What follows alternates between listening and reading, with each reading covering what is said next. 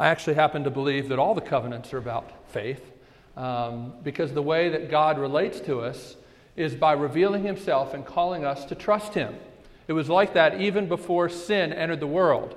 And when sin did enter the world, God did not change his modus operandi as far as calling people to live as his creatures dependent upon him. And yet Christians, I think, often are confused about what faith is. Those who are maybe outside of the Christian community trying to figure out what do Christians believe, I think often get confused about faith. It's one of those words that's used a lot in our culture, but I think the way the culture uses it is very different than the way the Bible uses it. Unfortunately, the way Christians understand the concept of faith is often different than what the Bible says. And so as we come here to Genesis 15, we really have one of the supreme stories in the Bible for teaching us about faith and what it looks like. So, if you will, look with me at Genesis 15. I know Genesis 13, 8, and 9 is there. We're going to look at that in a few minutes, but we're going to read Genesis 15 to start with. This is God's word. After this, the word of the Lord came to Abram in a vision. Do not be afraid, Abram. I am your shield, your very great reward. But Abram said, O sovereign Lord, what can you give me, since I remain childless? And the one who will inherit my estate is Eliezer of Damascus. And Abram said, You have given me no children, so a servant in my household will be my heir. Then the word of the Lord came to him, This man will not be your heir, but a son coming from your own body will be your heir. He took him outside. That means God took Abram outside and said, Look up at the heavens and count the stars, if indeed you can count them. Then he said to him, So shall your offspring be. Abram believed the Lord, and he credited it to him as righteousness. That is, God credited it to Abram as righteousness. He also said to him, I am the Lord who brought you out of Ur of the Chaldeans to give you this land to take possession of it. But Abram said, O sovereign Lord, how can I know that I will gain possession of it? So the Lord said to him, Bring me a heifer, a goat, and a ram, each 3 years old, along with a dove and a young pigeon. Abram brought all these to him, cut them in two, and arranged the halves opposite each other.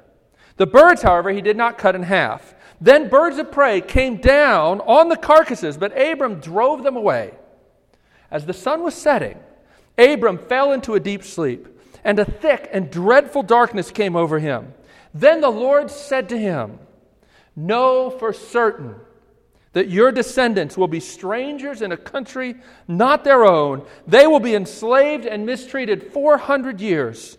But I will punish the nation they serve as slaves, and afterward they will come out with great possessions. You, however, will go to your fathers in peace and be buried at a good old age. In the 4th generation, your descendants will come back here, for the sin of the Amorites has not yet reached its full measure. When the sun had set and darkness had fallen, a smoking firepot with a blazing torch appeared and passed between the pieces of the animals. On that day, the Lord made a covenant with Abram and said, To your descendants I give this land, from the river of Egypt to the great river, the Euphrates, the land of the Kenites, Kenizzites, Cadmonites, Hittites, Perizzites, Rephaites, Amorites, Canaanites, Girgashites, and Jebusites. Let's pray together. Lord, we thank you for this revelation of who you are and what faith is. And we pray that you would nurture our faith, create faith in us, even through the preaching of your word. We ask this in Jesus' name. Amen. Like I said, there are a lot of misunderstandings about faith. Ours is a day in a lot of ways where faith is seen as something the uneducated need. It's what really needs to kick in when your reason can go no farther, or when you don't understand things. Some people even are, I guess, impressed by faith. They like it, but they regard it as a temperament that religious personality types seem to have. And they might even say, well, that's impressive. this person has faith. And by that they mean this person has the ability to keep their head up when things are difficult.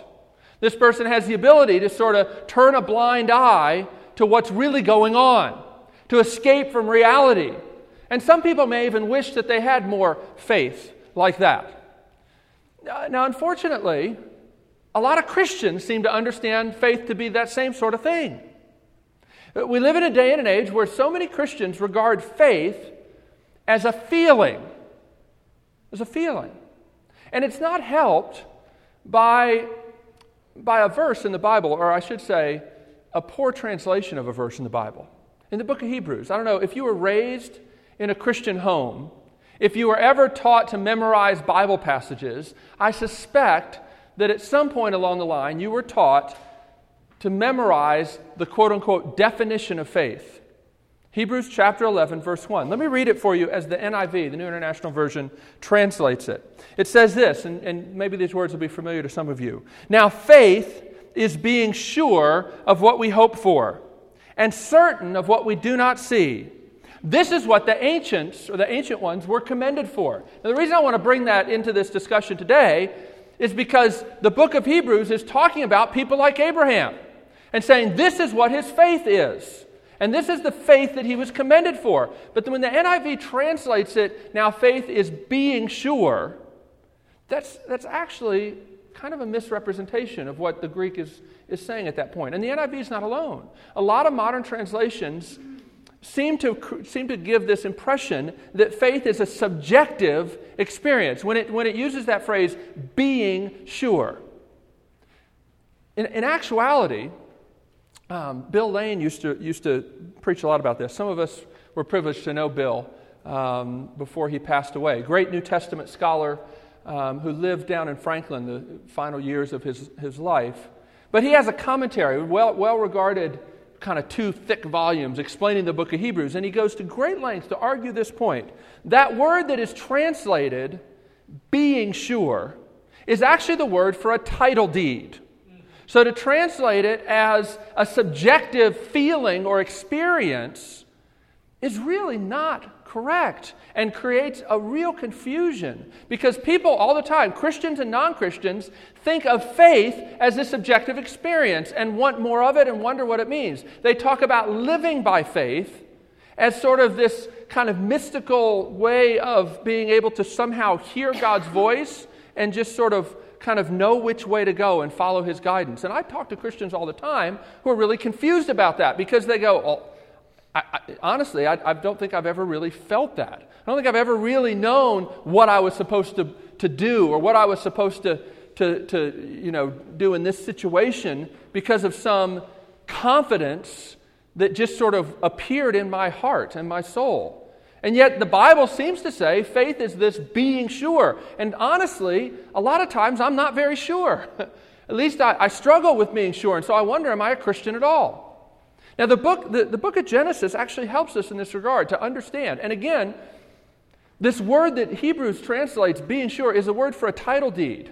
I don't know if you've ever bought a house, but I'm telling you, when you buy a house, you don't just sort of trust that, I have a feeling that it's mine. You put down the money and you don't walk away from the deal saying, oh, I feel like it's mine now. No, you get a title deed and you put it somewhere safe, right? You know it's yours because you have something objective, right? Faith, you see, celebrates the objective reality. The objective reality of the promises of God. The promises of God are not abstract, nebulous, mystical things. The promises of God are reality. And faith is the ability to connect to that and to believe that. Now, it's not a temperament, it's a gift, the Bible says. Charles Spurgeon, the great Baptist preacher, had this wonderful way of describing this. He said, faith is this exotic plant that is not native to the human heart. And if you find it in your heart, you know that it must have been planted there by someone else. See, faith celebrates the objective reality of who God is and what He's done, and particularly what He's promised. And that determines reality. In other words, to live by faith is not to somehow walk around confident that you can hear God's voice so well in your heart that you know what to do in every situation. No, to live by faith is to celebrate in every situation, in every life decision, the objective reality that what God has promised is true. Right? That's a very different thing. But it's an important distinction. Bill Lane translates Hebrews 11:1 this way. Faith celebrates the objective reality of the events for which we hope, the demonstration of events as yet unseen. On this account, the men of the past received attestation by God. Does this matter? Yeah, it matters a lot. Because if you don't understand what faith is, wow, there's all kinds of ripple effects in your life. If you're confused about what faith is, it has devastating effects, both for those who are Christians and those who are trying to figure out what Christianity is, because it's really at the heart of what this whole idea of a relationship with God is about. Now let's see, we're going to see this in a second, but I just want to say one more thing. When you look at this story about Abram, if you get this idea of faith wrong, if you think of faith as this temperament or this confidence, this subjective feeling, then when you look at the story of Abram, all you can really do is admire him. All you can really do is admire him and wish that you might be more like him. But that's not what this story is for. This story is here so that our faith could actually be increased. This story is here so that we could understand more about who God is. Because, here's the first point I want to make tonight about faith. Faith is relational and propositional. Faith is relational and propositional. Personal and propositional, if you will. In other words, it has a content to it, but it's connected to a person. It's a relationship. Faith is always connected to a relationship. It's not just a temperament. It's not just an abstract ability that you have to keep your head up when things are difficult. See, it says here that Abram believed God. It doesn't say Abraham had a supernatural ability to just believe. And there's a huge difference between those two things. It has everything to do with whether you admire Abram and say, wow, isn't that great? He believes, and I wish I could believe, versus he believes God. What is it about God that he believes? What is it about God that draws out from him a direction of his heart towards God? What does it mean to believe God? You see, Abram believes God. He doesn't just believe things about God. And yet, he doesn't just have an abstract, nebulous belief in God. His belief in God is connected to the things God has said, the promises of God. So, faith is personal and propositional. Abram believes God, and he believes what God has said. He believes God's promises.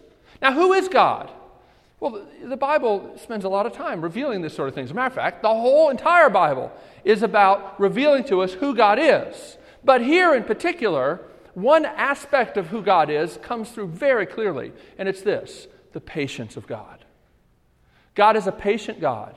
God is a God who says over and over and over again the same things. Not only does he doesn't just repeat himself, though. What you see in this passage is he actually continues to unveil more and more of his promise and what it means. He's told Abraham that you will have an heir. And Abram wonders, well, gosh, as I think about that, and I try to think about how that could possibly ever happen, maybe what God is going to do is he's going to allow me to take advantage of this cultural situation, this cultural tradition and custom and law, where I can take a servant and adopt him and make him my heir. Maybe that's how this promise is going to take place. It seems reasonable to Abram, but God says here, no, that's not how it's going to happen. I'm going to give you a son from your own body. Now we're going to see, Craig's going to talk, I guess, soon about the next chapter, where Abram says, okay, it's going to come out of my body, but he didn't say that it was going to come from Sarah, so maybe there's another way that I can work this out. If you don't know Genesis 16, you might read that and see, but he's always sort of confused. He hears the promise, and then he tries to think, well, how can this promise happen? Let me see. This makes sense to me, right? Abraham's faith is not perfect. but the direction is right. He believes God, and he believes the promises, and God takes that and credits it to him as righteousness. And we're going to talk about that in a second. But let me just say this. Abram believes God's promise because one of the most important things you need to understand is that faith feeds on the promises of God. Sometimes I use this illustration with my students. There's a big difference between a law agreement and a promise agreement. If I tell Taylor up here, some of you guys know Taylor, you may not know that Taylor's good at working on cars. If I ask Taylor to come over and look at my car and see if he can fix whatever's wrong with it, and I say, Taylor, I'll give you $1 million. You come over tomorrow and look at my car. You can guarantee he's going to be there. He's going to be there. Amen. But if I tell him, yeah, amen. But if I tell him, Taylor, I'm going to give you $1 million. There's two different relationships. Now, the first one seems like grace. It seems like this infinite overpayment for really not that much work. But in that case, two people have to be faithful for him to get the money. He has to do it, and I have to follow through with what I've said. The gospel is not that. The gospel is not a law agreement. Paul goes to great length to make this point in Galatians chapter 3 and Galatians chapter 4, that the gospel is a promise agreement. As a matter of fact, he talks about this passage in Genesis 15 and says this, the scripture preached the gospel to Abraham. You might say, well, that's weird. I don't see an altar call. I don't see the name Jesus even mentioned. How does it mean that he preached the gospel? This is what he means. When God makes promises, it's the gospel. And all the promises of God flow out of that promise back in Genesis 3:15 that God is going to send one who will be the seed of the woman who will crush the head of the serpent. And all the other promises of God are about fleshing out that great promise. Not only that, but Paul says in 2 Corinthians chapter 1 that all the promises of God, no matter how many promises God has made, they are all fulfilled in Christ. Or as the old King James says, they are all yea and amen in Jesus. I like that. Yea and amen in Jesus. In other words, when God promises something, it's all connected to Jesus. All the promises. Therefore, when God promises here, I am going to give you descendants, He's not just making a temporal promise so that Israel can become a nation. He's making a promise that ultimately is fulfilled in Jesus. That's why the Bible later on says that what's really being talked about here are children of faith. Children of faith. People who also believe God. So, the gospel is preached to Abram here because the gospel is a promise. For Taylor to get the money in that promise agreement, the only one who has to be faithful is me. And if I'm faithful, he gets the money. That's what the gospel is. It's a promise agreement. Now, notice that the passage does not say that his faith earned him righteousness as a wage. And that's really important. Rather, it says that he believed God and it was credited him as righteousness.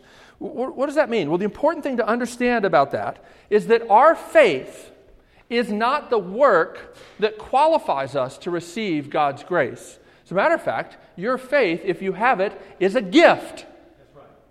It's not the thing that you bring to the table and offer to God. It's not. Abram believes God. In other words, he trusts God's provision. He trusts that God will do what he says. But he doesn't do that perfectly as his story goes on. And yet, he gets credit for righteousness. He believes in God's provision. He doesn't know that that provision is going to take the name Jesus, but he does know that God is the only one who can provide righteousness, provide what he actually needs. And he trusts that provision, and God credits that to him as righteousness. If Abraham's faith earned him righteousness, it wouldn't say credited to. In other words, what's being said here is Abraham gets credit for righteousness. He doesn't get paid for his righteousness. He gets credit for the righteousness that God will provide. Though it's not fully fleshed out here how God is going to provide that righteousness, Abram believes God and believes that God will provide the righteousness that's needed. Right? Now, see, we look back at the cross. We live after the cross, and we look back and we say, this is how it works. This is the righteousness that God promised to provide. And again, as Paul says, as many promises as God has made, they all connect to Jesus. All right? So listen, what this means is that faith is not a work that earns salvation. And brothers and sisters, that is good news tonight.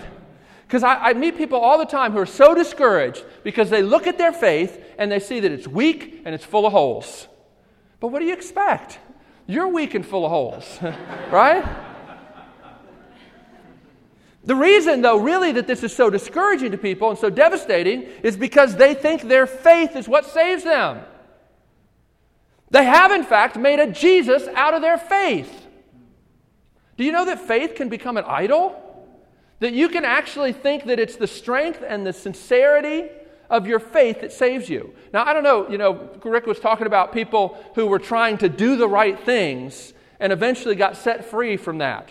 But I'm telling you, it's one thing to think that you have to do the right things. It's another kind of slavery to think that you have to be perfectly sincere and believe all the right things and never waver. See, and if you think that your faith is what saved you, that's what you have to believe. And it's no wonder you're depressed and discouraged. Right? It's like people that have too many DTRs. Do you know what that means? A lot of single people in here, so I think you know what that means. Define the relationship talk. If you enter into a dating relationship with somebody, or if in your marriage, you're constantly looking at the relationship. How are we doing? You're looking at the barometer of your relationship and you're not looking at the other person. What happens to love? It dies. If you're looking at the relationship, there's all kinds of problems. If you're looking at the other person, it changes everything. Faith is looking not at your faith. If you're looking at your faith, you will always be depressed and discouraged. Faith is looking at Jesus, the provision that God has promised. And again, the Bible teaches that this faith is a gift. If you find it in your heart, rejoice. Even if it's not growing very well, rejoice. And ask God, ask other Christians, how can this be nurtured? How can I water this plant? How can I help it grow and thrive? But thank God if you have it. And if you don't have it, what do you need to do? Ask God for it.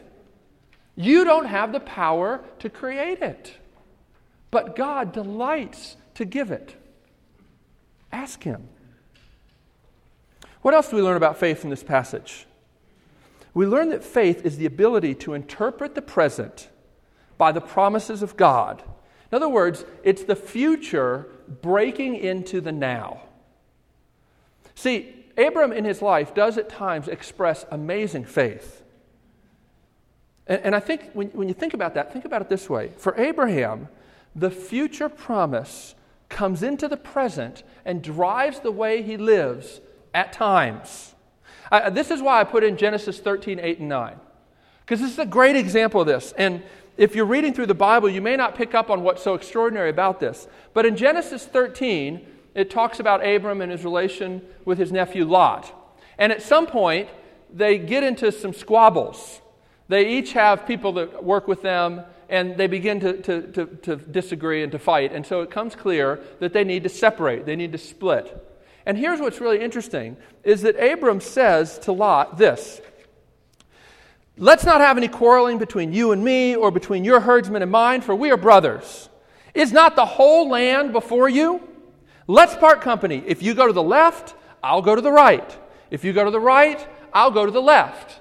Now, what's extraordinary about that is that the Canaanites are still in the land. But Abram looks at it and he says, "Well, Lot, where do you want to go? And I'll go the other way." In other words, Abram has this discussion with Lot like the land is already his. But all he has is a promise. That's enough, right? All he has is a promise, but it's enough. And his future, his present reality is determined not by the Canaanites being in the land, but by the fact that God has promised the land to him. Though here in Genesis 15, he's wondering, how can I really believe this promise? So again, faith is not perfect trust all the time. But it is a direction, a relational direction, where I know God and I believe His promises, falteringly but truly. See, this is why I love this quote by Spurgeon.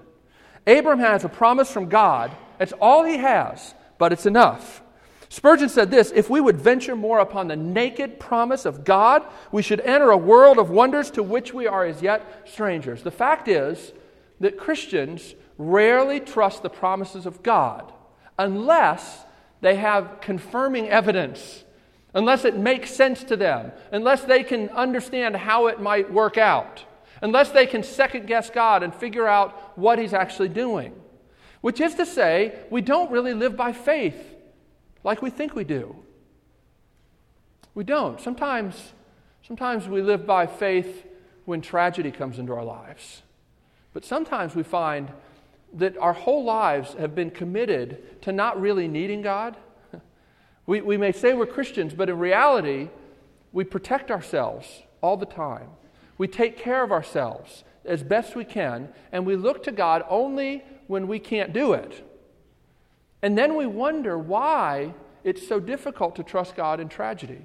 I think a good way of understanding this is this. When I grew up in Baltimore, and we lived on the highest hill in Baltimore County, a very windy road to go up Sherwood Road to get there. And yet, if any of you have lived on one of these kind of windy roads, you know that after a while, you get so familiar with the curves of that road that even in the dark, you could close your eyes, sometimes you feel, and still follow that path. I actually did have one time, my alternator, something was going wrong, and it was snowing, and I couldn't keep on the windshield wipers, the defogger, and the lights. I had to pick one.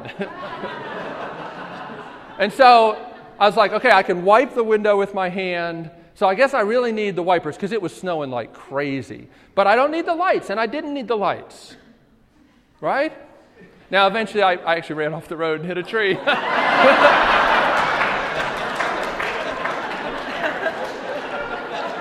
But for a while, I was doing good. Yeah. Right, but here's the thing. If when it's light, if when your life is full of light, you don't really ever go to Jesus, when the lights are gone, you may not know the way, or you might find it difficult. It's true. And so, we wonder why our faith is so weak. The fact is, faith is a muscle, and when you don't use it, it atrophies. Do the promises of God define reality for you, for me? It's ridiculous, really, to say you believe God and yet pick and choose what words you actually want to believe. And yet we do that all the time. I'm always challenged by this quote of Augustine. He's a Christian who lived long, long time ago, back in the 4th century, 5th century. He said this: if we accept what we like in the Gospels and reject what we don't like, it's not the Gospels we believe, it's ourself. A lot of times Christians accept the promises of God as far as they conform to what seems to make sense to you or what seems to be reasonable to you. But the fact is, the promises of God go way beyond what seems reasonable. And do we know anything about that? Do we know anything about what it means for the promises of God to define reality? Do the promises of God make you generous? I mean, what defines for you how wealthy you are? Your bank account? Or the promises of God? Which is more real? Do the promises of God make you courageous? They should. The promises of God should make you courageous. The promises of God should give you courage to put yourself in situations where you may just fall flat on your face. I remember years ago when I was thinking about dating Wendy Morgan, and I remember what was holding me back very specifically. I was thinking about this and I was debating, and I remember thinking, what if she says yes? What if she says no? Both of those are frightening prospects. Maybe you've been there. And yet, at some point, the Lord helped me to say, God is big enough for what if. I don't know the future, but I know who holds the future. See, faith is not seeing clearly how your life is going to turn out. It's like marriage in that way, right? You make these promises to God based upon His promise, but you don't know what the future will bring. Martin Luther used to say, I know not where He leads, but well do I know my guide. That's faith. And I know my guide because of what He's revealed and of what He's done. But I don't know where He's leading me. I don't know what He's got planned for me. I've never made a 5-year projection of my life that's turned out anything like I thought it would. And after a while, you begin to say, maybe this is the way it's supposed to be. I don't know. Do the promises of God define reality for you? Again, Abram has moments where he seems to get this and other moments where he doesn't seem to get it at all. But he's not perfect. He's not the hero of this passage. God is the hero. He's so patient. He reiterates His promise, and notice this. He adds 2 beautiful, vivid pictures to help nurture faith and to help us even more be able to believe His promises. And this is where we go into this next little section. This whole idea of the covenant. What does this mean? See, God preaches the gospel to Abram by words and by pictures. And this is why it's so important at City Church that we not only hear the gospel preached, but we see the gospel preached in a picture with the sacraments. Because God is saying the same thing with both of them. This picture here is very much like a sacrament.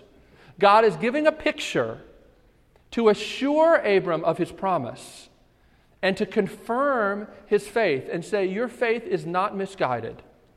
I really will keep my promises. What do you see? Look here. If I had to describe Abraham's attitude in verse 2, I would say, while I'm not sure he's exactly angry at God, it seems that he's a little despairing. I don't want to press that too far because there's nothing in the passage to say that he gets rebuked for a lack of faith. And so, there's a fine line sometimes between questioning God, asking Him, and that's completely appropriate and consistent with faith. You need to hear that. Questioning God is consistent with faith. And yet, God doesn't leave Abraham in his questions. He continues to expand upon His promise and then give him 2 vivid pictures to help fortify his belief. In other words, God gives pictures of His gospel to people who have weak faith. Isn't that good news? Because we're weak. What does He do? What does He do? See, He responds to Abram's questions by reiterating the promise. And He doesn't stop there. He gives him 2 vivid pictures. The first is the stars in the sky. The second, though, is this kind of weird story about animals being cut in pieces and then Abram being put into a deep sleep and this vision of a torch going through the pieces. What is that about? Well, it's interesting. If you read this story carefully, you realize God doesn't actually tell Abraham all the details of what to do. The reason is because Abram knows what to do. When God tells him to go and get these animals, Abram doesn't need God to spell out what to do with them because this was a common cultural practice in his day. In other words, God takes something that Abraham understands and says, here, we're going to make an agreement, you and I. And this is the way you make agreements, solemn agreements in this day and age. It's called cutting a covenant.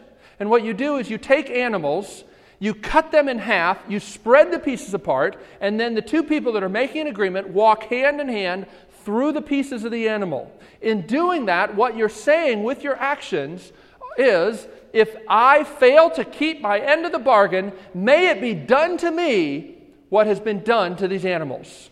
And we actually have lots of archaeological evidence, inscriptions and writings describing this sort of thing, where people make agreements and they say, basically, if I don't keep my end of the agreement, then let it be done to me what has been done to these animals. This is how covenants were cut. This is how people made solemn agreements in this day and age. And Abram understands this, and he fully expects to do it that way.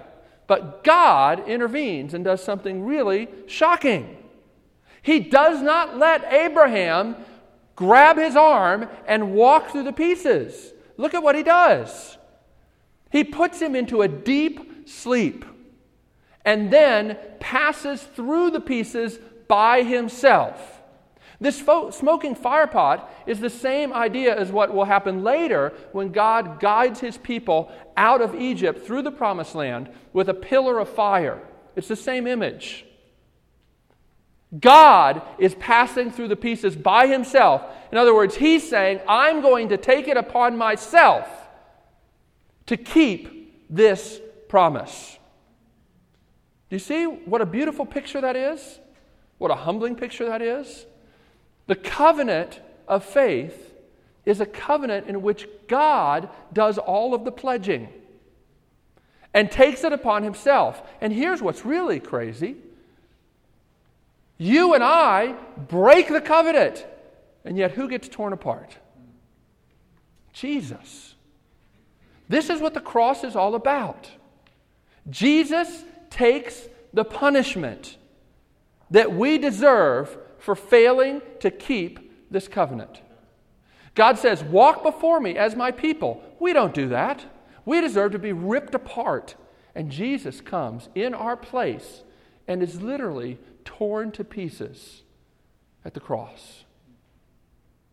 This is something you can put your faith in. This is a God who can be trusted. Faith does not feed upon your own willpower, saying, God, I'm going to get it right this time. Give me another chance. I'll really get it right. God does not even give Abram that opportunity. This father of faith doesn't get the opportunity to walk hand in hand through the pieces with God. God says, I will do it. That's what the cross is about. And understand, you see, God is nurturing Abraham's faith with this picture, with this promise. God pledges himself. This is what Christianity is all about. That God pledges himself as the guarantor of the promises. And when we fail to keep the call and the commandments of God, he offers up himself as payment. It's remarkable. Faith, you see, is not a leap in the dark. What God did, what God promised with these words and with these pictures is real. What Jesus did is not just fantasy. It's not just some nice little religious ideas that we tell ourselves to feel better. This is reality. And I guess, what living the Christian life is about trying to get our lives and our thoughts and our feelings and our hopes and our dreams and our regrets in conformity with reality. See, this is what's really amazing. The Bible says that faith is not a leap in the dark. It's unbelief that's the leap in the dark. It's unbelief that shuts its eyes to reality and tries to live like this isn't true. But it is true. It is true. Jesus really did die. He really did live in the place of sinners.